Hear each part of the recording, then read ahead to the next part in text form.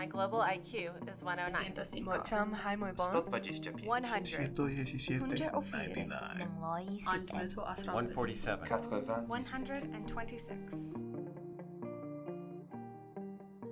Hello, everyone. Thank you for being with us. I'm Jim Falk, President of the World Affairs Council of Dallas-Fort Worth, and I'm so glad you could join us for what I think will be a fascinating conversation with Ambassador Dennis Ross.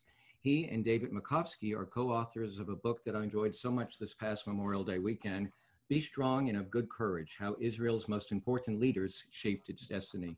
It was published late last fall by our friends over at Public Affairs. I really want to thank our co-sponsor as well, the American Jewish Committee. Each year, the World Affairs Council of Dallas-Fort Worth and the American Jewish Committee put on a series of programs called the International Perspective Series. And we hope to be doing those not virtually, but we will see what happens, won't we? But we'll certainly have recordings of those shows for you to be able to watch. I want to thank our program sponsors too, Ray and Dion Termini, as well as Pegasus Bank and Joe Goyne. So Ambassador Ross is someone who is well familiar to World Affairs Council's audience throughout the country. He is today the counselor and William Davidson Distinguished Fellow at the Washington Institute for Near East Policy. He's also professor at Georgetown University. And for over 12 years, he played a direct and very significant role in negotiating and shaping U.S. involvement in the Middle East peace process. He served with and under Presidents George H.W. Bush, Bill Clinton, and Barack Obama. And I think you'll be interested to know that his early academic career focused on the Soviet Union. In fact, he wrote his doctorate dissertation on Soviet decision-making. Ambassador, always a pleasure to see you. I know you're going to speak for about 15 or so minutes, and then we'll open it up for questions, and I might have a few to add as well. Great. First of all, nice to see you again. And next time I hope to be doing it in person as opposed to doing it virtually. As we were saying before we began, one of the great things about doing this is that even in the midst of all the limitations of the coronavirus, at least you can stay active, involved. There's a sense of community, and I very much enjoy taking part in these kinds of webinars. So let me say something about the book, and I'll frame a bit of a context so that we can have a discussion. The book is entitled, as you saw, Be Strong and of Good Courage. The Be Strong part relates to the reality that Israel needs to be strong. Israel is in a region where it faces all sorts of threats. Iran is determined to pursue a precision-guided project, meaning that it is building precision-guided capabilities to put on the 130,000 rockets that Hezbollah has. So there's Iran embedding itself in Syria, Shia militias embedding themselves there, precision-guided project related to making the rockets that Hezbollah and the Shia militias have far more accurate than they are now. ISIS is in the Sinai. There are obviously questions about stability of its neighbors. Israel lives in a very tough neighborhood, and it has to be strong. You look at what has happened, the war in Syria, what happened in the war in Iraq before. These are wars that are fought without limitation. And in the Middle East, if you're not strong, you're not vulnerable, you're dead. So Israel needs to be strong. That's the strong part of the title, Be Strong and of Good Courage. But the good courage relates to you also have to be wise. And here, the focus, reason we talk about be strong and of good courage, and the reason we speak of the need for wisdom, Israel is currently on a path that if it stays on the path, if it keeps building outside the settlement blocks, and the settlement blocks are those areas that are in about 5 to 6% of the West Bank that are closest to the Green Line, closest to June 467, where the vast majority of Israeli settlers live. Most Israeli settlers moved into the West Bank not for ideological reasons, but they moved into the West Bank for economic reasons, quality of life reasons. So most live close to the major urban centers within Israel. And they do that because that's where they work. So if you're talking about 80% of the settlers, roughly 80% live within about 5 to 6% of the area closest to Israel. And the idea of blocks is to absorb those areas into Israel, and then you would compensate the Palestinians with territory in return from Israel. The concept of settlement blocks and swaps goes back to the year 2000 when I frankly helped to develop them before we went to Camp David. They were adopted as part of American policy ever since that time. If Israel builds within the blocks, and there are 130 settlements in all of the West Bank, 52 of those are within the bloc areas. The other 78 are outside. If Israel builds within those bloc areas, it is consistent with a two-state outcome. If Israel keeps building outside the bloc areas, then the ability to separate physically from Palestinians is going to be lost. There will be a tipping point. I can't tell you exactly how soon it will be. There's now 109,000 Israelis who live outside the blocs. That tipping point will come once it's passed. The ability to separate from Palestinians will be lost. Even though neither David nor myself believe that two states is available anytime soon, and we can get into all the reasons for that on both sides of the equation. The fact is you don't want to foreclose the option. You don't want to lose the ability of being able to separate and have two states later on when it might become available. But to be able to stop building outside the blocks takes real political courage in Israel. Again, getting back to the title. The reason being that the settler movement in Israel is politically significant. It's a legitimate movement. It's part of the landscape politically. And they have a weight that is disproportionate to their actual numbers. But if Israel keeps building there and you lose the ability to separate, then you've lost that option. But to take on the political settler movement, the settler movement in Israel, takes, as I said, significant political courage. Now, the book is really an effort to look back by looking at four leaders in Israel: David Ben-Gurion, Menachem Begin, Yitzhak Rabin, and Ariel Sharon. Four leaders who were very different ideologically and personally, but they were very similar in terms of how they looked at the whole issue of leadership and the role of the prime minister. They all understood one thing. They all understood that the responsibility for making decisions was theirs. They weren't going to defer it to their successors. They weren't going to avoid their responsibility. And by responsibility, they meant not only to make decisions, but to bear the consequence for the decisions they made. To give you an example of that, Yitzhak Rabin, he was prime minister twice.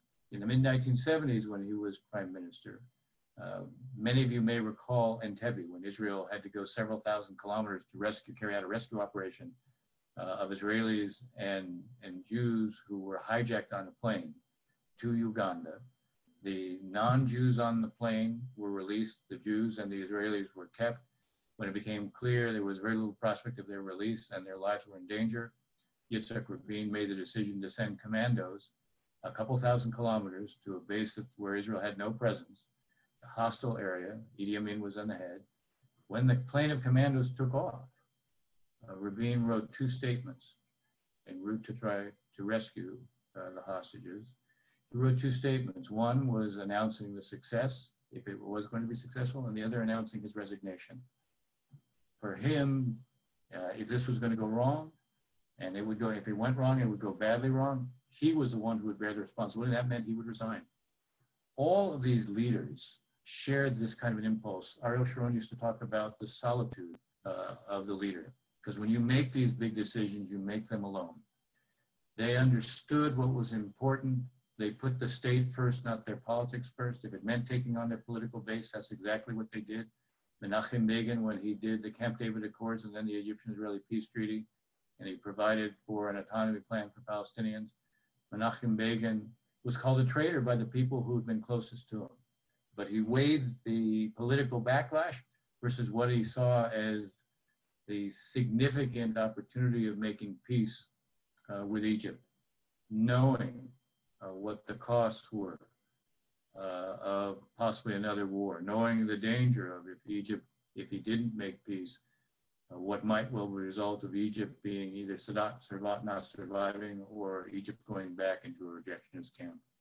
So all of these leaders, even though, as I said, ideologically they were very different, they understood what leadership required. And what we do in this book is basically provide in-depth profiles of these four, talk about their journeys, how they evolved personally, the significance of their evolution, and their readiness, as I said, to put the state first, not their politics first.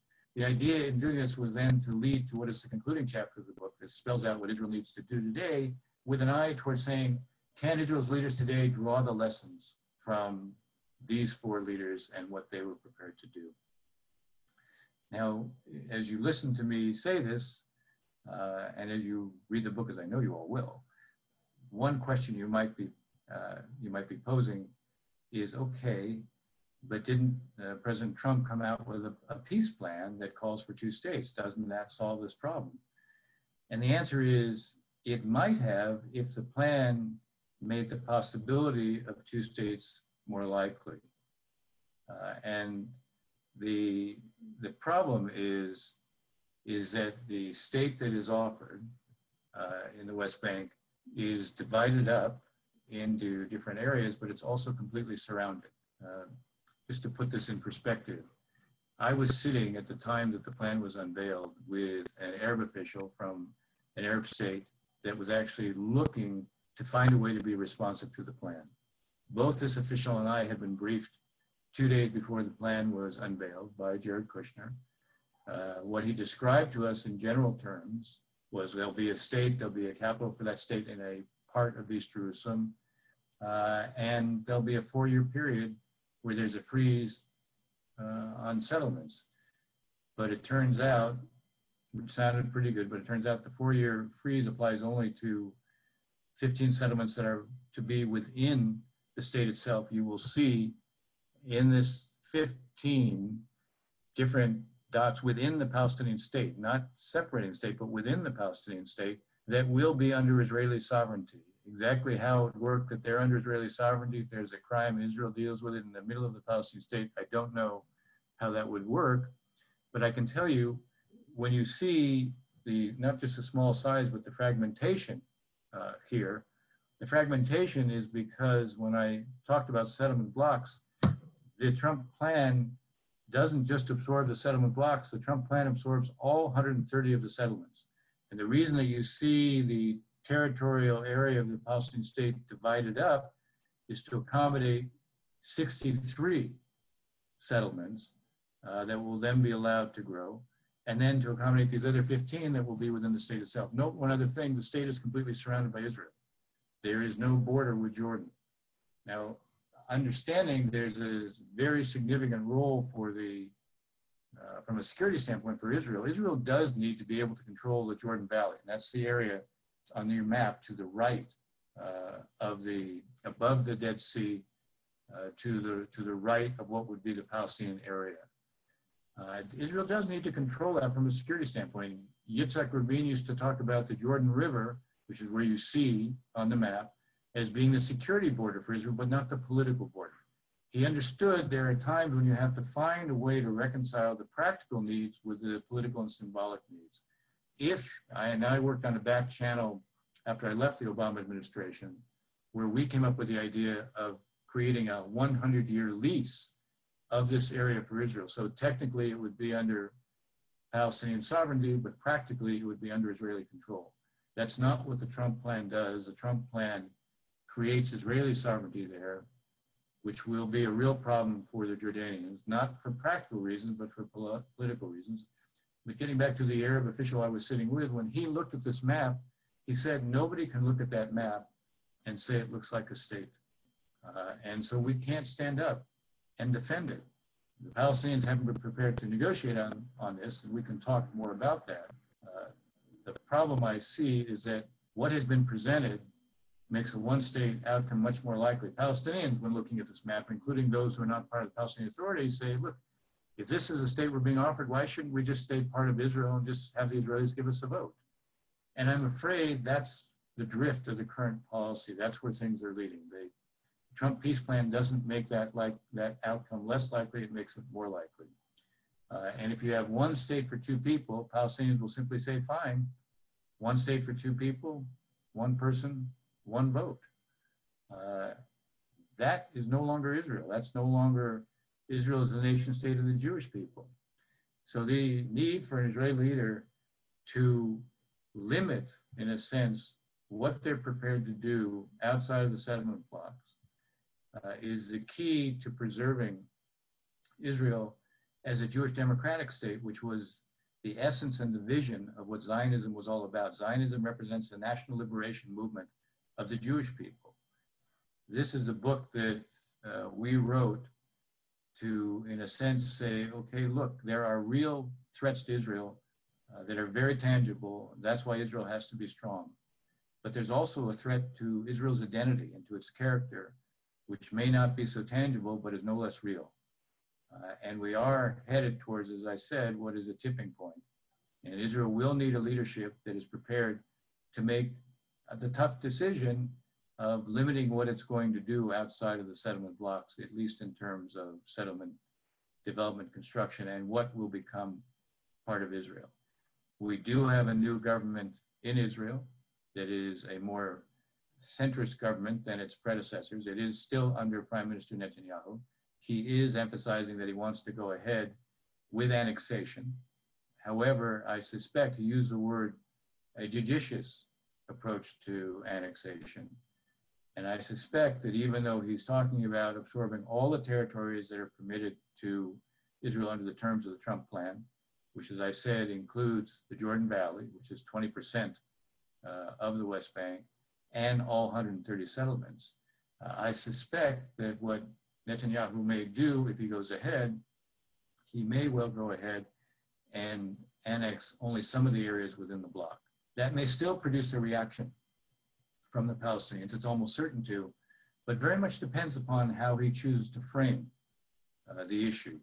Is he doing this to be consistent with a two-state outcome? Is he doing this not to preempt the ability of the Palestinians to negotiate? Is he doing this with a recognition that he welcomes a Palestinian counterproposal? All of that could have an effect on what the consequences are, but even that will take courage because the right wing will oppose him, and even some of the right within his own party may well oppose that.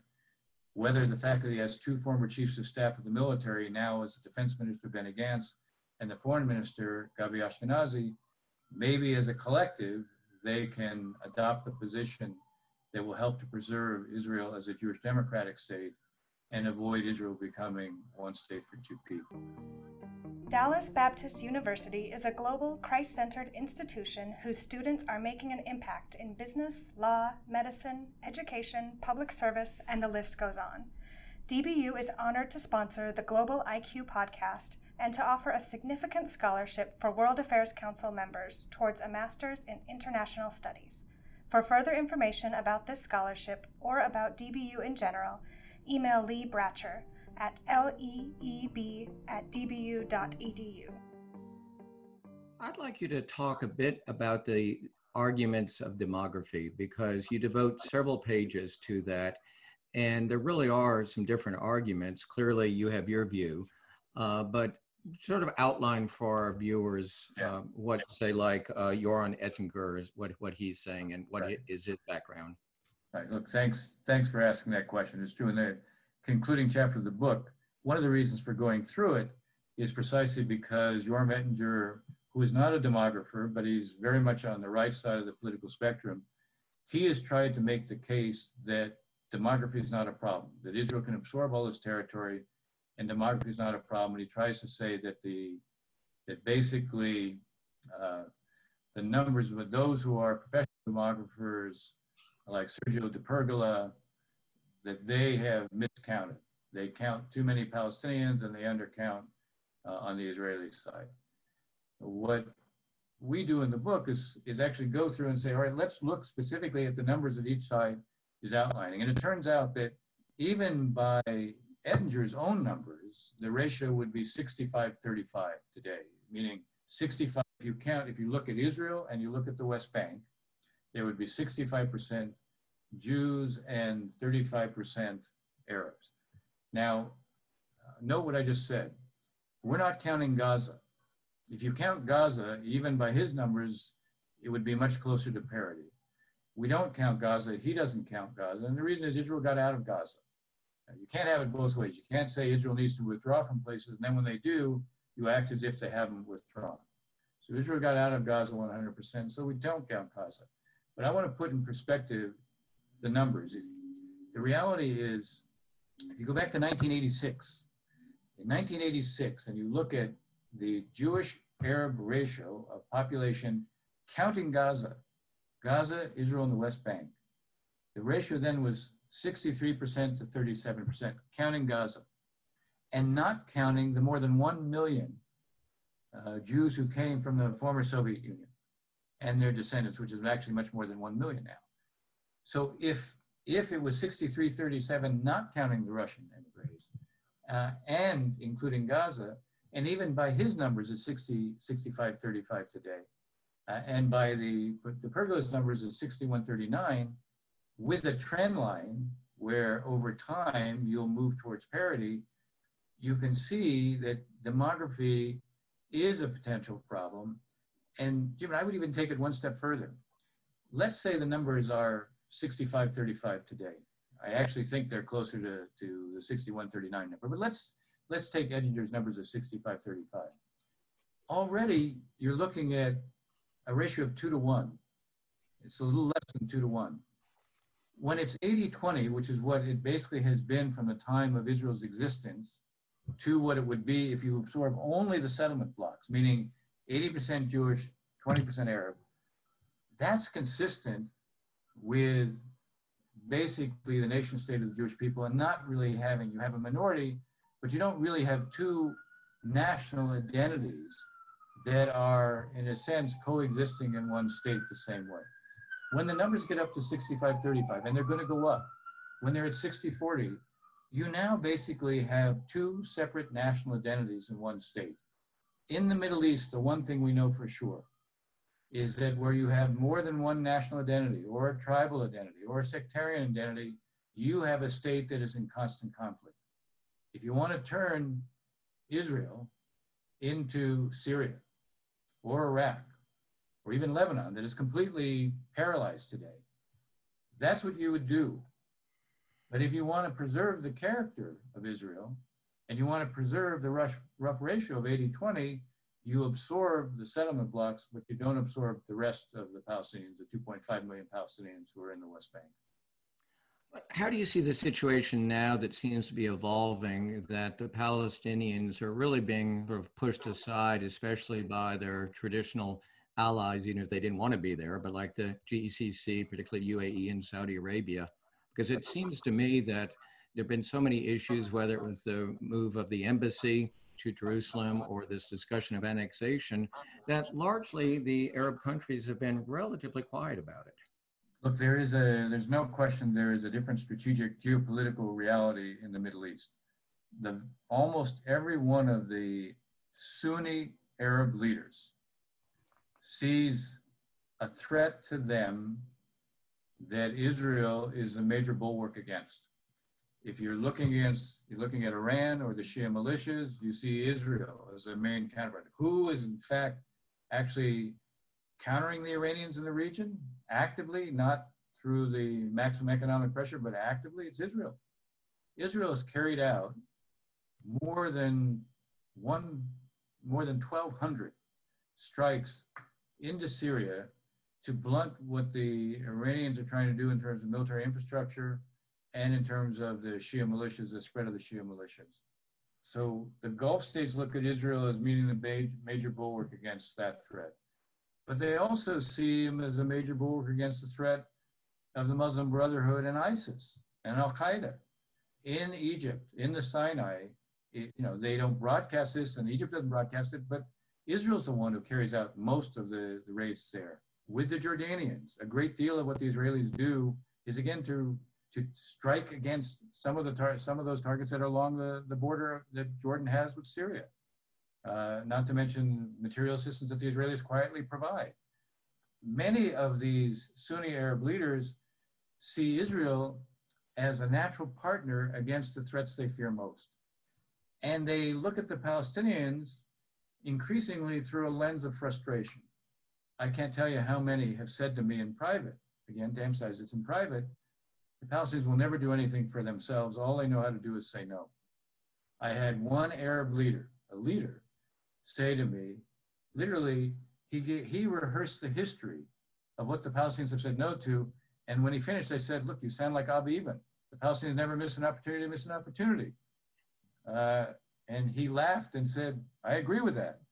So there's a change at the leadership level. Now, is it true at the public level? Not so much.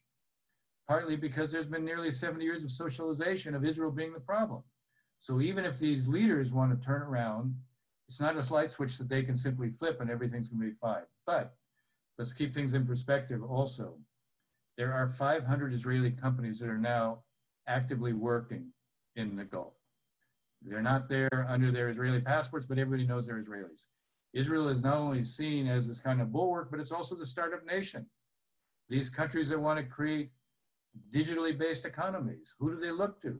Increasingly, they look to the Israelis. And so Israel has a place in the region that it never had before. And that affects how the Palestinians are seen. I am not surprised there wasn't a major response on Jerusalem or the Golan Heights, or even the Trump plan. Partly because, by the way, these were all American moves. They were not Israeli moves. I am more concerned about the response to annexation. In Jordan's case, it's a real complication. And the king will be forced to adopt positions that he himself might not want to adopt, not because of the Palestinian presence in Jordan, but because of his own base, the East Bankers, who are not Palestinians, but who fear that annexation is the beginning of a push by the Israeli right to have the Palestinians leave and come to Jordan. And so he needs to respond in a very sharp way, given what will be a set of internal pressures. The Palestinians, with annexation, will the Palestinian security, now Abu Mazen has actually announced he's suspending the security coordination, but even if he chooses not to, will Palestinian security forces show up for work? They define themselves as playing a role in terms of fostering the national aspirations of the Palestinian people. If they are seen as now safeguarding Israeli annexation, that's probably not a sustainable position for them. So I worry that annexation not only makes a one-state outcome more likely, I also worry about what the backlash may be that could be different. I don't think that the Gulf states will react much. I don't think that Egypt will react much. But I also think the move towards greater normalization with Israel, which you've seen, you have the UAE, which just flew a plane carrying 16 tons of humanitarian supplies that they wanted delivered to the Palestinian Authority. They flew it to Tel Aviv. The Palestinian Authority, I can only say on the basis of sheer stupidity, turned it down because they flew it to Israel.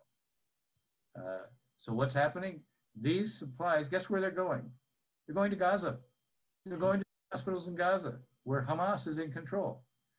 Is Hamas less pure when it comes to Israel than the PA? This is just ludicrous. But what it does is it reinforces the attitudes. I'll just conclude with one thought on this. There were 4 Gulf states, small ones, the UAE, Qatar, Bahrain, and Oman, that were open to the idea of, at this stage, even at this stage, being prepared to conclude agreements of non-belligerency with Israel. That will be off the table if there's annexation. So we can get into why I think Bibi wants to continue to go ahead with it, but I see it as being problematic and not providing much gain to Israel.